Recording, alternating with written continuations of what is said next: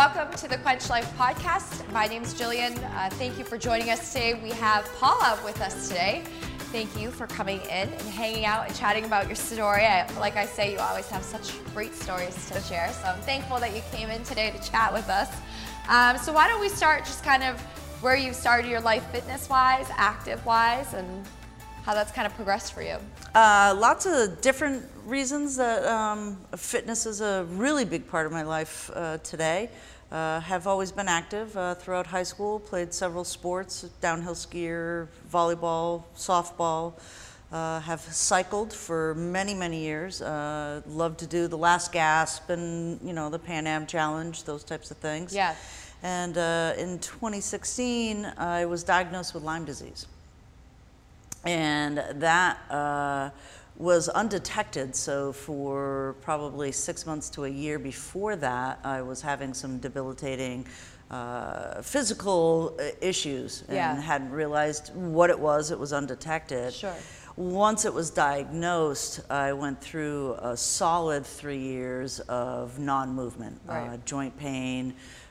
Which maybe you could talk about a little bit, because I don't know if everybody really knows the level that Lyme's disease can really affect your life. If it goes undetected, you know, I don't want to scare people. If you get a bite and you notice that bite, you want to get to your doctor and get the antibiotic as soon as possible. I didn't know I was bit, and I didn't have any of the telltale signs, the circle rash or anything like that. So it had gone on for many months, to the point where there were a lot of neurological and a lot of physical things that were happening with my body. I thought I was going crazy, actually. And it wasn't that far of it wasn't that far of a stretch, but it was one of those things where, you know, I couldn't move like I used to. Right. And once I was diagnosed, I did have an enormous amount of antibiotic treatment, 3 treatments of antibiotics, trying to come back to at least somewhat of a semblance of a normal life. Yeah. And actually took a homeopathic method at the very end that was more herbal based, which seemed to actually work. It could have been the antibiotics finally kicking in, right. But I like to think that, you know, nature's way actually has some of that medicine as well.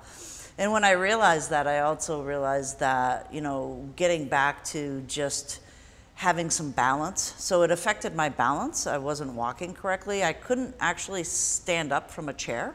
Wow. With unassisted, or the bathroom, right. Which was tough. If I was down on the ground, if I had and I was falling, I was dragging my foot. I have some neurological damage on my left side, that's right. numbness. I had a really hard time actually getting myself up. Right. Which is scary. That's a scary situation Super to be scary. Part of. And I turned 50-ish in that whole period of time, and had this revelation that, you know, if I could get well enough, that I really needed to jumpstart a fitness. And that's what kind of landed me at Quench. It was a roundabout way to get here. Right. But one of the things that I had noticed from just working out at like the Y or taking a walk is that I was really undirected. Right. You know, there was no accountability. So, you know, if I did feel like that, you know, I'm not going to get up and kind of do what I'm supposed to do, I wasn't going to do it. Sure. So, you know, fitness, you know, as you said, how do you get here? Right. It's one of those things where, what do you do if you don't? Right. Right. So Great question. I have an 84-year-old mother who can't walk without a walker. Right. Right? I don't want to be that. You know, if she falls, my dad can't pick her up. So, you know, those are those things that, you know, if you strength train and get your body in, especially those menopausal years, it's really, really important. Bone structure, I've been a follower of science for years and know that the more that you're fit, the better your longevity and how you actually get through your 60s and 70s and 80s. Yeah. And I think that that's such a crazy thing to reflect on, is watching your parents and saying, you know, is that the lifestyle that, you know, I want to end up being in, and finding a way to correct it. I think a lot of women kind of take that step back. We take a lot of responsibilities. We do have like people that care for their parents, and that allows you that opportunity of reflection. But also medical scares are, there's no quicker way to get back in shape than some sort of medical scare. Right, and you know, I think that happens with a lot of people in their 50s. Yeah. Is that something happens. It could be breast cancer. It could be any of those challenges that we have out there. You know, high blood pressure, stress. I mean, all of that is a component of, you know, really thinking to yourself, you know, do I want to do this for the next 20 years? Right. Or do I want to make that change now and make it part of a lifestyle? And I think that's important for people to understand, is that it's not exercise, it's a lifestyle. I made the commitment 3 days a week. Some challenge coming up on the 18th says 5 days a week. We're starting a 45-day challenge, and all the girls are like, 5 days a week. So you're not the only one. Some sort of movement, 5 days a week. Some sort of movement, 5 days a week. But I've made the commitment, and in my job, you know, my hours vary. So I carry a lot of equipment, but you know, making that commitment to say, you know, 3 days a week, I'm going to be training. I'll either strength train, box, or boot camp. Sometimes I strung them all together. That's not always fun. Yeah. I had to take a nap before I got here today because it was my 3rd straight day. But it was the only way that I could fit it in this week. Right. You know, it was one of those weeks that I just, you know, my normal Monday, Wednesday, Saturday schedule didn't work. Right. Good thing that there was enough classes that I could pick and choose to, you know, get those workouts in. Yeah. So how do you go about scheduling the time for yourself? You know, as far as making the time for you, like how do you kind of do that in your brain? Do you have a system for that, or is it just like you shut it off and then you go, or how does that work for you? So we all say we have ADD, but I actually do. Okay. And have utilized a calendar system since I was in elementary school. Right. So like an you know, old school calendar, right? I was the Franklin Covey kid with the day planner in middle school, right? Because I couldn't remember to get things done at a certain time. Right. So what I do is I base the rest of my calendar work-wise on how I'm putting my fitness. So my fitness comes first on the calendar. Okay, right? cool. So on Saturday, when Jillian puts that notice out that the new schedule's up, I go out and I look and I say, okay, I can do this, this, and this, and then I look at my calendar and say those days work. Sure. So they go on my work calendar. They don't go on some arbitrary, you know, family calendar or something like that I might ignore. Right. Right?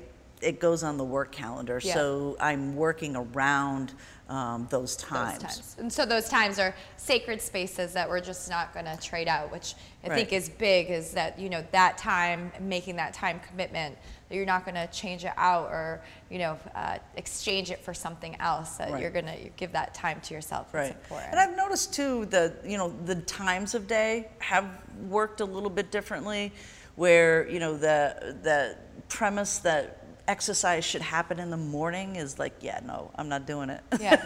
I walk my dogs in the morning, and you know, there's 3 miles that I get in a day anyways with the dogs. But I've noticed that doing exercise at the end of the day actually helps me sleep better. Yeah. It helps me kind of focus on what I eat for dinner as well, and I don't want to ruin the workout by like eating crap on the couch at 8 o'clock at night, right? Yeah. So I think that's part of that whole scheduling thing, is that I know my body and I know what is good for me. Right. Some people may like that early morning, gets them going for the day, makes them stay on track for the day, where it's kind of a little bit opposite for me. You know, it ends my day. Yeah. And I think it's, you know, what works for you, and I think that that's an important word in that. Like, I tell people all the time, if you're not up at 5 a.m. having a cup of coffee, just enjoying that 5 a.m. time, you're not going to get up at 5 a.m. to come for a workout. So let's do it in the afternoon. I'm not a morning girl. I'm not going to work out in the morning, but I like a good afternoon workout because I feel like it washes away the stress of the day. You can kind of leave it all on the gym floor and then can go home and feel good, feel energized. And I agree too. Get the dinner thing going so that you don't. Right. You just feel better when you sweat and you feel good. You want to eat well. You want to eat healthy. So I think those are all great. And it kind of keeps you in that schedule too, where in the summertime especially, you tend to eat later and later and later. Yeah. And then once you've eaten that heavier meal at say 8:30, 9 o'clock, and all of a sudden I'm tired, I'm going to go to bed. Whereas when you're working out, you're hungry. Yeah. So by the time you get home, you're right kind of into the mode of getting dinner and getting that done. So always hungry, so I totally get that. Like, what are we eating? Right. And while I'm eating this meal, I'd like to have a discussion about what we're eating our next time, meal. because that's how I get through my day. Is what is the next What's meal? for dinner, right? What's for lunch? Yeah, my husband can attest that that's how Mine we as jam well. at our house. Yeah, that's funny. So you also have, I think, a really cool job too. I love all of Paula's stories. Every time she comes into the gym, we're like, Paula, what's going on in the Cape? What are we doing? What's the goss? What's happening? So tell us about that, as I just think it's cool. Well, I am a TV star. No. Yes, she is. Who knew, right? We did. We knew. I actually am the assistant station manager for the town of Barnstable's Channel 18. Yes. So my job is varied. I'm a host in some cases, so being on the other side of the camera is actually kind of neat. But my job primarily is to inform, educate, and help residents and visitors understand what the town's doing, how they can get involved, what programs and services are available to them, what things are changing. Those types of informational pieces are put together in video segments, or they're podcasts. We're going to start our own podcast hopefully in the next 6 months or so. I run a camera on occasion. Actually, I prefer to be behind the camera, but my job was hired to be in front of the camera. Is that how you got started, was with behind the camera? That's a whole nother story, but the synopsis is that I have a degree in photojournalism. Okay. And never used it. And after 3 careers, my 4th career, I'm actually using it. Okay. So just takes time to get there sometimes. Just, my mom, when I told her when I took this position 2 years ago, or I actually had one position before this that was very similar, she says, well, you're using that degree. And I'm like, yes, I am. Finally. Finally. But I think a big part of my job, serving the town, I'm a municipal civil servant, hopefully, giving people the information that they need so their quality of life here in the town of Barnstable is, what they want it to be. There's so much information, there's so many different things that go around in a town. Public access and educational access and government access TV is critical to our communities. Sure. We're living in a news desert. Yeah. There's so many papers that are, I just heard another one just went down to a couple of days a week. That was the Berkshire Eagle. It's been around for years. Now they're only going to publish 3 days a week. Yeah. Cape Cod Times has a skeleton crew.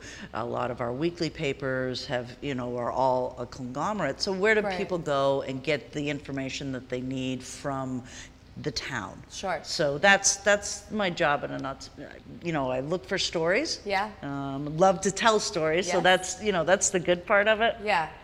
But there's also hard things too. Yeah. We have to communicate. The COVID crisis was really, really, really hard. Yeah. For municipal government to actually manage. Yeah. And the information was so fast and so furious and constantly changing. Right. So we're hoping that we're doing a really good job. Yeah. We always want to have people feedback and say what do you want to learn. Sure. We're more than happy to go out and chase a story or chase some kind of service that you might get from the town. Right. To explain it a little bit better for you. Yeah. Yeah, and I think that there, with anything, just like fitness, there's just so much information out there. So having a real consistent source that's communicating clear information that's correct is super helpful, especially in this COVID time where everything's so crazy, for sure. It was, and you know, a lot of employees of the town did some pivots. You know, when this all happened, we literally had to make sure that you know, there was a website dedicated to just the health crisis of COVID. Sure. We also had, you know, some other types of information out there that really, you know, was specific to COVID for social media and things like that. Yeah. So, yeah. You know, as the day goes on and things are different, we still have that mandate. We still need to record every meeting that happens at the town. Yep. And, you know, being at Quench helps me carry 40 pounds of gear when that has to happen. Who would have thought that you'd have to carry 40 pounds of gear into a town meeting? I mean, geez. Well, the folks that are recording us know how much it weighs. For sure. You know, between lights and microphones and cameras and, you know, audio gear, there's just, and that was another big piece for me, is that, you know, when I was working, I knew that I was out of shape. Yeah. You know, not being able to, you know, carry that gear confidently was a challenge for me. And, you know, now, no challenge. No challenge. You whip it around, no problem. And I think that that is an important, you know, thing that you do come, is that when your life becomes an everyday challenge, that you do need to make different decisions. So my last question for you is, what is your favorite exercise now, being at the gym and loving everything that you're doing? Is there one exercise that when we go through a workout that you're like, oh, thank gosh, I'm so glad that that's in today's workout? Do you got one? You know, I think probably deadlifts would probably be the exercise, with the big bars and being able to challenge myself for weight. You were here that day that I lifted 155 pounds. Yes. So that was like super cool. Personal record. But I have to tell you, having Jesse in boxing has just literally changed. That 30 minutes is the best 30 minutes I've spent in the gym.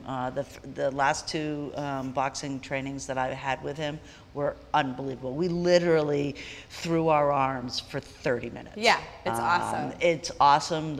You know, I had lots of yellows and reds in my heart zone, and it was fantastic. Yeah. So, oh, good. Yeah, a little bit of strength training, but you know, that cardio. Gotta love the deadlifts, but on a good stressful day, and nice to hit that. You can leave the spin bike wherever you want. Yes. I'm good. No spin bikes for Paula. We got that memo. I like to cycle, but cycling in place just seems, I don't know, redundant. Yeah. Everything has its place, and either you like it or you don't. And if you don't like it, you just don't do it. Exactly. That simple. Well, thank you for joining us today on the Quench Life podcast. We appreciate it. We'll see you next time.